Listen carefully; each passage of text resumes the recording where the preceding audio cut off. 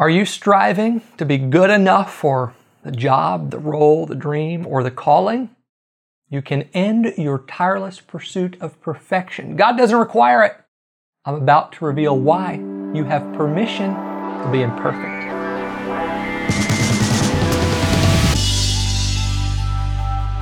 This is the Shut Up Devil Show, and I am Kyle Winkler, author of the book Shut Up Devil, creator of the app Shut Up Devil. I'm all about shutting down the lies and struggles that keep you from thriving in God's design for your life, and I'm here to do it every single week with a live online audience where I teach and we take prayer requests as well. So I'd be honored if you join me live sometime. So tell Siri, Alexa, Google Assistant, whoever you use to remind you to go to kylewinkler.org/live on Thursdays at 8 p.m. Central. Okay, maybe 5 years ago or so, I was in a movie theater, watching one of the latest movies depicting Jesus' crucifixion. And right from the beginning of the movie, there was this constant crackle through the speakers. Super annoying. And so it didn't take long before I thought, I have to say something. At least maybe get my money back or something. So I leapt out of my seat, determined I'm going to tell a manager. But I didn't get hardly to the end of the row when this words popped into my mind. I heard, "My story is always told through imperfect speakers."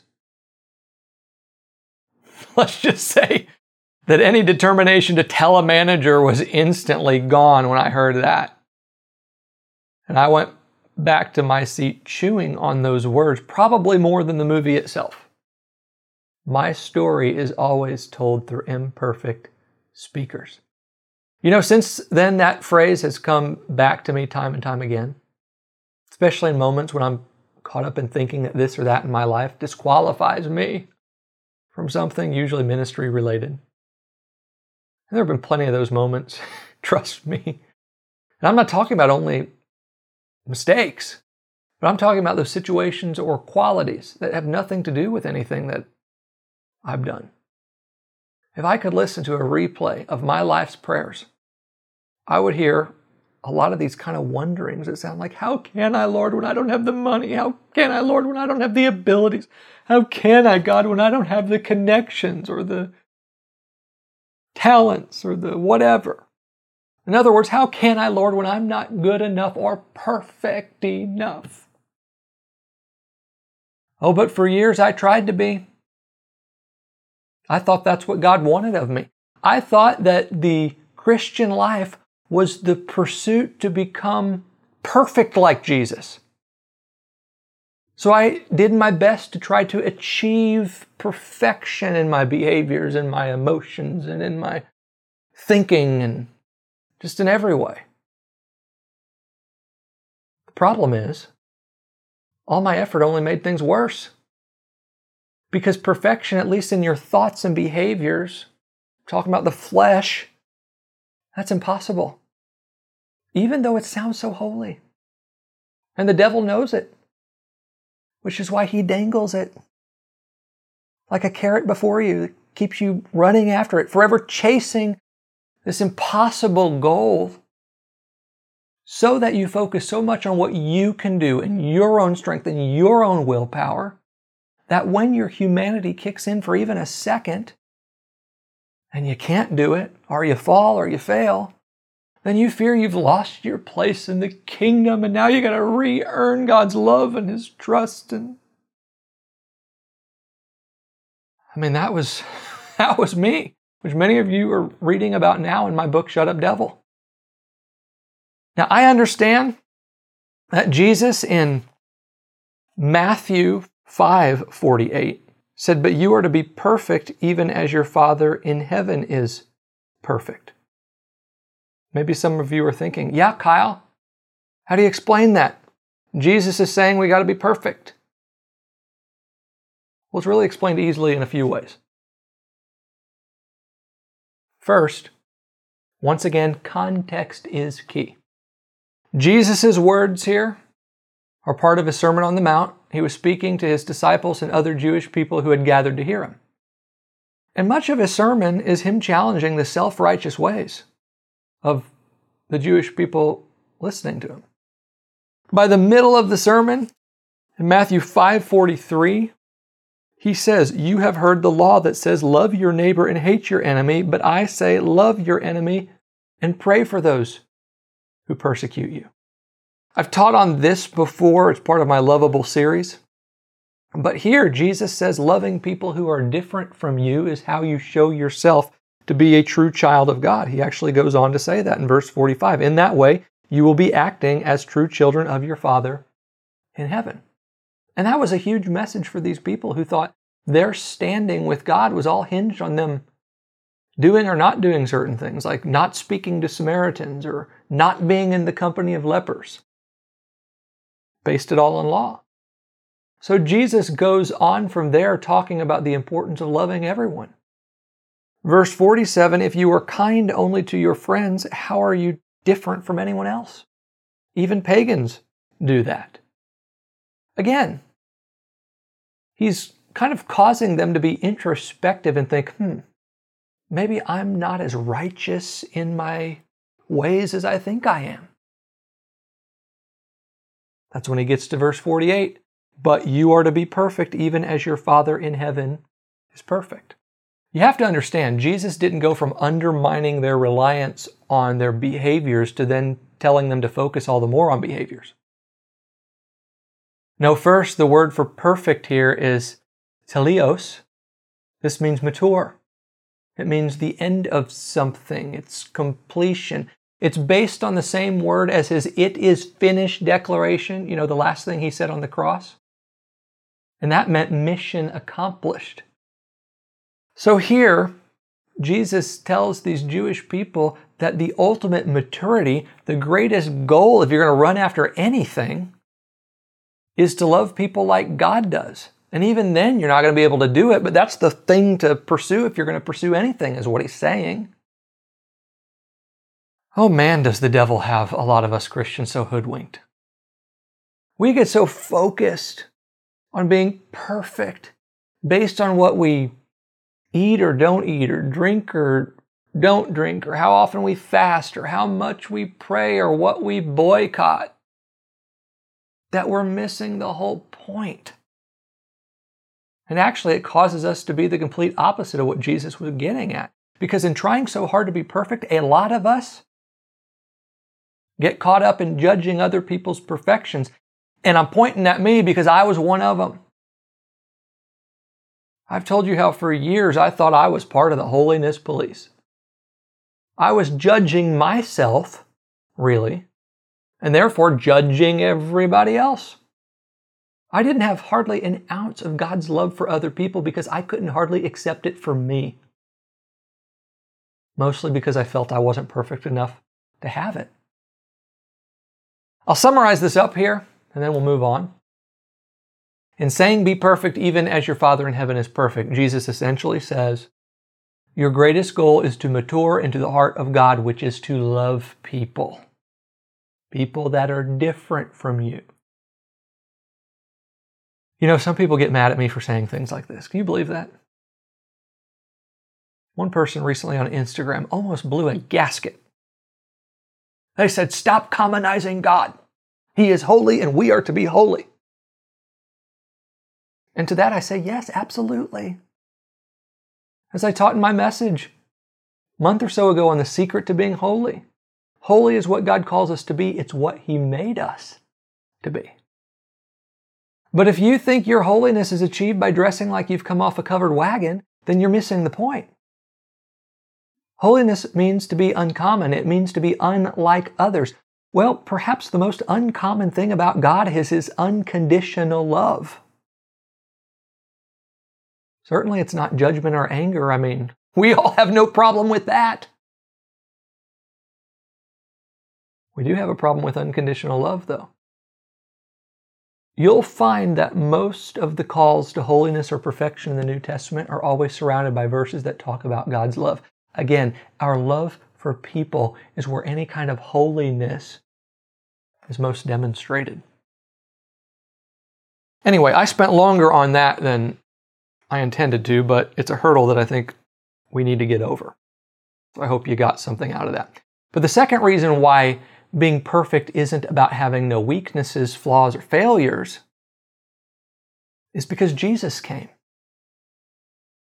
What do you mean by that, Kyle? I hear some of you asking. Didn't Jesus come to demonstrate that it's possible to live perfect? To live without even committing a sin? No. Jesus didn't come to set the bar for how to live. He came to live up to the bar because he knew we couldn't. That's the gospel. If behavioral or situational perfection was possible, Jesus wouldn't have had to be the final sacrifice. I mean, it really is as simple as that. Yet that notion seems to confound the wise because it just seems too simple or maybe too good to be true. Hear this. God knew you couldn't be perfect, and that's why Jesus came. But if you don't know that, then you will spend your time, talent, and treasure trying to prove something that Jesus already proved, or do something that Jesus already did, or be something that Jesus already made you. And that will drive you crazy because your effort can never be enough, which is why Jesus says to find completion in Him. That's why peace is in Him, because He is enough. You don't have to keep chasing that dangling carrot. You can just rest in His completion. God's story is always told through imperfect speakers because that's all He's got. But even more, He made a way so that our imperfections don't disqualify us, so that they aren't counted against us. I've cited this verse a lot lately, but we have to keep it front and center in our minds because it is the heart of the gospel. If you want to talk about shutting up the devil, then this verse does it. I mean, it shuts down the accusations and the condemnations and the threats and the lies. 2 Corinthians 5:19, for God was in Christ, reconciling the world to Himself, no longer counting people's sins against them. You could even say no longer counting people's imperfections against them. It goes on to say, and He gave us this wonderful message of reconciliation. This is the message that the angels sang about during the announcement of Jesus' birth. You know, when they said, glory to God in the highest and on earth peace between God and men. In other words, Jesus came to ensure that nothing stands in the way of God in us. That's peace with God. That's reconciliation with God. This is the message John the Baptist boasted of when he saw Jesus. In John 1:29, he said, behold, the Lamb of God who takes away the sin of the world. Change out sin for imperfection, inadequacies, faults, failures, flaws. I mean, because that's all what it represents, anything that's not God's best. And what John is saying is, behold, the Lamb of God who takes away our imperfections. Behold Jesus, whose death on the cross made it so that your imperfections, real as they might be, no longer stand between you and God, no longer mean anything about you, no longer mean that you are disqualified. What Jesus did, what God's grace provided, is permission to be human. It's permission to be a work in progress. It's permission to be imperfect. I mean, all throughout the Bible, even in the Old Testament, isn't God often characterized by how He uses, even especially, famously flawed people? People flawed both in their own choices and according to the customs of their culture. Don't we see it demonstrated all throughout Scripture that God does not make decisions in the same way humans do? As He was choosing David to be king, God chose the youngest of the family, the smallest in the family, which went against the culture of the time. The youngest in those days didn't get anything. Yet in choosing him, God revealed people judge by outward appearance, but the Lord looks at the heart. He chose Abraham from a family of idol worshipers to be the father of the faith. Rahab, a former prostitute, to fill an important spot in Jesus' lineage. Gideon's one of my favorite stories. He was the self-proclaimed weakest man in his tribe, and God came to him when he was in hiding, afraid of the enemies. And in that place, God called him to deliver his people from the enemies. And those are Old Testament examples, back when God's true nature wasn't completely revealed. How much more do you think God uses imperfect people today, now that Jesus has rendered our imperfections as meaningless to God? Maybe that's why Jesus chose a group of outcasts to turn the world upside down. Matthew was a tax collector, considered a traitor to his own people. Timothy, Paul's protege, he was the product of a mixed marriage, a huge no-no back then, yet he helped Paul establish the church. And do we even want to talk about Paul? I mean, do we have to talk about Paul? I mean, maybe he's one of the most obvious. Persecutor of Christians? Nobody would have chosen Paul. Not to be Christianity's lead evangelist. And the disciples didn't. In replacing Judas, after Judas betrayed Jesus and then went and hung himself, there was an empty spot in the 12. They needed to replace his part. So the disciples vetted the replacement disciple and ordained a man named Matthias, which after his selection, we never hear about again. I think they were looking for just the right fit. Maybe the right man to fit the church growth business plan. When instead God already chose someone. But it was someone who he knew they'd never choose themselves. So God had to do the choosing, God had to do the qualifying, God had to do the establishing of Paul himself, and he did. In many supernatural ways. And God does this all the time still today. People aren't going to have you, and you're called for that position. Don't you give up, because God's going to put you there. If God's promised it, if God showed it to you, you don't need people. He's going to establish you. Now, I'm just going to be really vulnerable here. And I don't say this to provoke any kind of emotion out of you guys, okay? Just hear me. There have been times in ministry when I didn't feel like I was a good representation of the places I came from.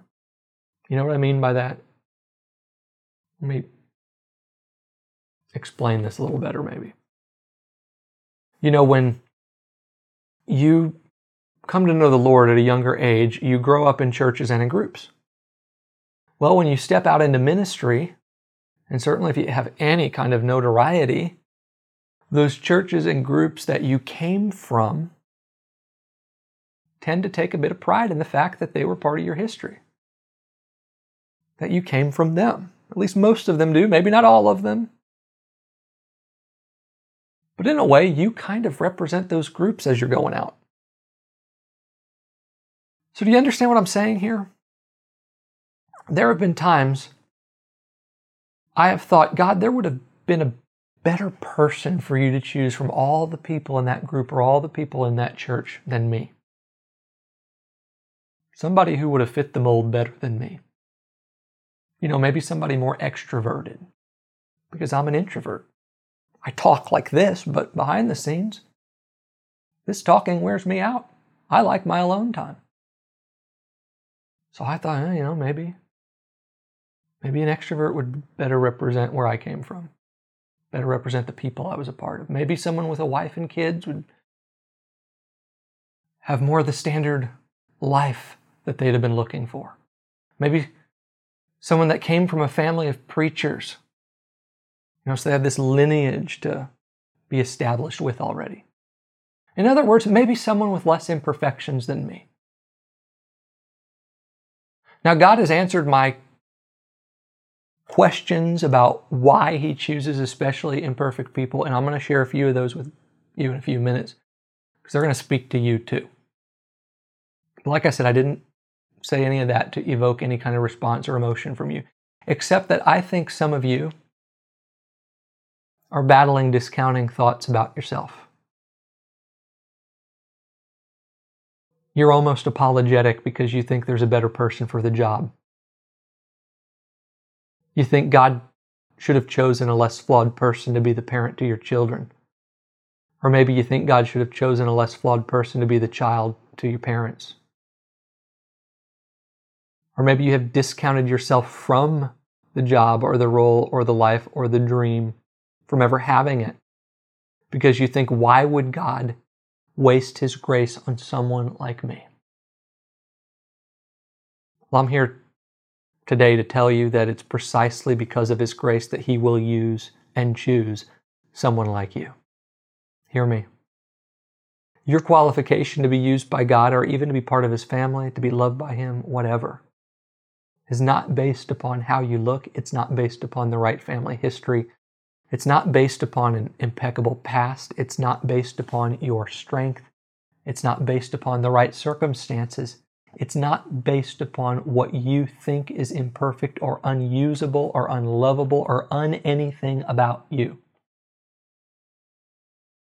You are chosen by grace, qualified by grace, established by grace, and empowered by grace. And just so nobody counts themselves out, yes, I'm talking to you. You with the past of pain and promiscuity. You who feel as if your parents never really wanted you. You who struggle with disabilities and differences that make you question if you belong, that make you feel as if you're someone who is wrong. You who have been told all your life that you don't have what it takes to succeed, I'm telling you, God chooses you. God uses you. Now, some of you are still asking, like I was, why would God do that? Well, why wouldn't He do that? If what the angels announced is true, if what John the Baptist proclaimed is true, if what Jesus came to do was really effective, then your imperfections aren't counted against you. They don't stand against you. They mean nothing about you. So why wouldn't God use you? As a believer, in God's sight, you are made as right and complete as the person who didn't have that traumatic past, as the person who doesn't have those symptoms, as the person who grew up with the loving family or who has the picture-perfect family. In Christ, we all stand on level ground. But here's the thing. If you really can get over the shame of your imperfections, and that's part of what I hope this message helps you do. I know it's a process. But if you can really get over the sting, of your weaknesses, God will use them in a really powerful way. He will actually turn them into your unfair advantage. I'm serious. What you think counts you out is what God will use to count you in.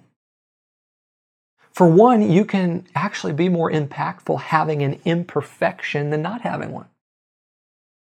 Because first, a lot of what we think are imperfections are actually part of God's design.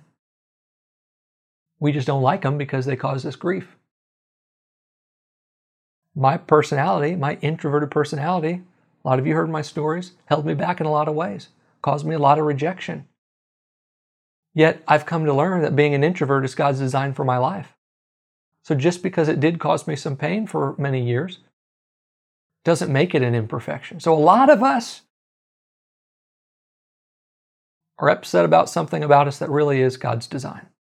But secondly, even those that aren't necessarily His design, maybe that are the results of a fallen world or whatever, He will redeem into something that accomplishes His plan. I think of a friend of mine who has always battled with a high dose of ADHD, so much so that he's on the highest dose of medication for it. Now he's a school teacher and even drugged up. He's still not the best at making or following lesson plans. But you know what? What he thinks is an imperfection in him makes him a very unique and creative teacher that the kids absolutely love. So much, in fact, that they named him a Teacher of the Year for his school district out of many schools. I'm telling you, anyone who does anything that really makes a difference, usually does it by leaning into what they once thought was an imperfection and letting God's grace work through it. Certainly, if you really want to be as Jesus said and be perfect or mature as God is, which if you remember what I said in the beginning of this message, is all about loving people like He does. But I've found there's really no better way than to lean into your imperfections. I talk more about this in the book Shut Up Devil, but this did wonders for my ministry. Once I was finally healed of the shame of my so-called imperfections and the messy parts of my story, I started to extend God's grace for the mess of others. I surrendered my Holiness Police badge, stopped trying to fix people with a bunch of do's and don'ts, and just started to listen and understand and love as best as I could. And I'm not perfect in it, trust me. And you won't be either, so don't turn this into some sort of law that condemns you for not meeting an impossible standard either. But loving people, as Jesus said, sure is probably the best goal that you can have. But I've just found it easier to forgive when I know of what I've been forgiven. When I've taken a good, long, hard look at my own imperfections, then the imperfections of others, no matter how much I don't understand them at times, don't bother me as much. I also have significantly deeper insight that brings life instead of legalism to my teaching and counseling. People are healed a lot better that way through listening. Embracing the permission to be imperfect, again, without the shame, has made my ministry far more effective than when I was all about just trying to be perfect or making other people perfect. And finally, allowing people to see God work through your imperfections is maybe the greatest way to demonstrate His goodness and His power. And who doesn't want to do that, right? Some years ago, I was questioning the Lord over Paul's statement of how he prefers to boast in his weaknesses. Back then, I was still in the mindset that it's always God's will to perfect our flesh and give us 180-degree change. And sometimes He does that, yeah. But God said something to me that really provided a whole new perspective, a shift, healing for me too. It became an underlying theme of how I minister. He said, "My grace in weakness is equally as miraculous as removal of the weakness." I said, "Why, Lord? How can that be?" I felt Him respond. "Because grace is the miracle of my presence, upholding human frailty with a strength to press through what the enemy meant to subdue." Chew on that one for a while. Often the most impactful thing for people to see or hear are the stories of those who remain faithful to God amid difficulties that don't go away, who have to rely on grace, not some quick fix. I'm thinking of people such as Gideon or Moses, who persevered in weakness and who demonstrated hope to other imperfect people. People who show us that their issues do not have to define them, limit them, or defeat them. To me, that's a message far more encouraging and relatable than only stories of obstacles that are removed suddenly, or people, as I said, that are instantly fixed, whatever that means. You have permission to be human. You have permission to be a work in progress. You have permission to be imperfect because God isn't surprised by your 2 steps forward, 1 step back journey, or even your 2 steps forward, 3 or 4 steps back. He knew what He was getting when He brought you into existence. And if you've said yes to Jesus, whatever you think isn't right about you doesn't change God's mind about you. Oh, the devil will always try to tell you it does. That's all he can do. Since he can't change God's mind about you, he works to try to change your mind about you. That's the bulk of most of our battles. It's what the book's about. And so he's going to continue to use your imperfections to do it. your weaknesses, your inadequacies, because that's all he has.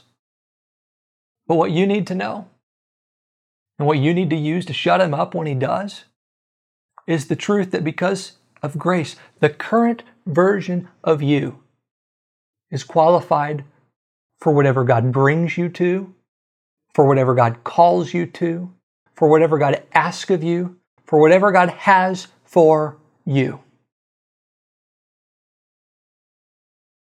Now, I know that getting to the place where you aren't ashamed of your imperfections is a journey. I pray this message kick-started that for you. But it's going to take a real renewal of your mind to get out of those old patterns of thinking and feeling. That's why I wrote this book, Shut Up Devil, Silencing the 10 Lies Behind Every Battle You Face. Through this book, I guide you to recognize and uproot the lies and toxic thoughts that are behind the fear and the insecurity and the shame and the mind games that you face. And I give you the truth to replace it with, so that by the end of the book, you are in the place I spoke about today. The place where the enemy can no longer use your weaknesses, struggles, or imperfections to beat you down or hold you back. Don't let your healing or deliverance wait another day. Join me on this healing journey. You can get your signed copy of Shut Up Devil on my website at kylewinkler.org/shutupdevil, or on paperback, ebook, or audiobook on Amazon or wherever books are sold. That does it for the Shut Up Devil show. Remember, God is good and He is for you. And we're here for you too every week on my website at kylewinkler.org, on our podcast, and wherever you get your social media. Of course, I'd love to have you join me live sometime on Thursdays at 8 p.m. Central at kylewinkler.org/live. And don't forget, whether you're watching or listening, wherever, tap that subscribe or follow button so that you never miss a show. See you next time.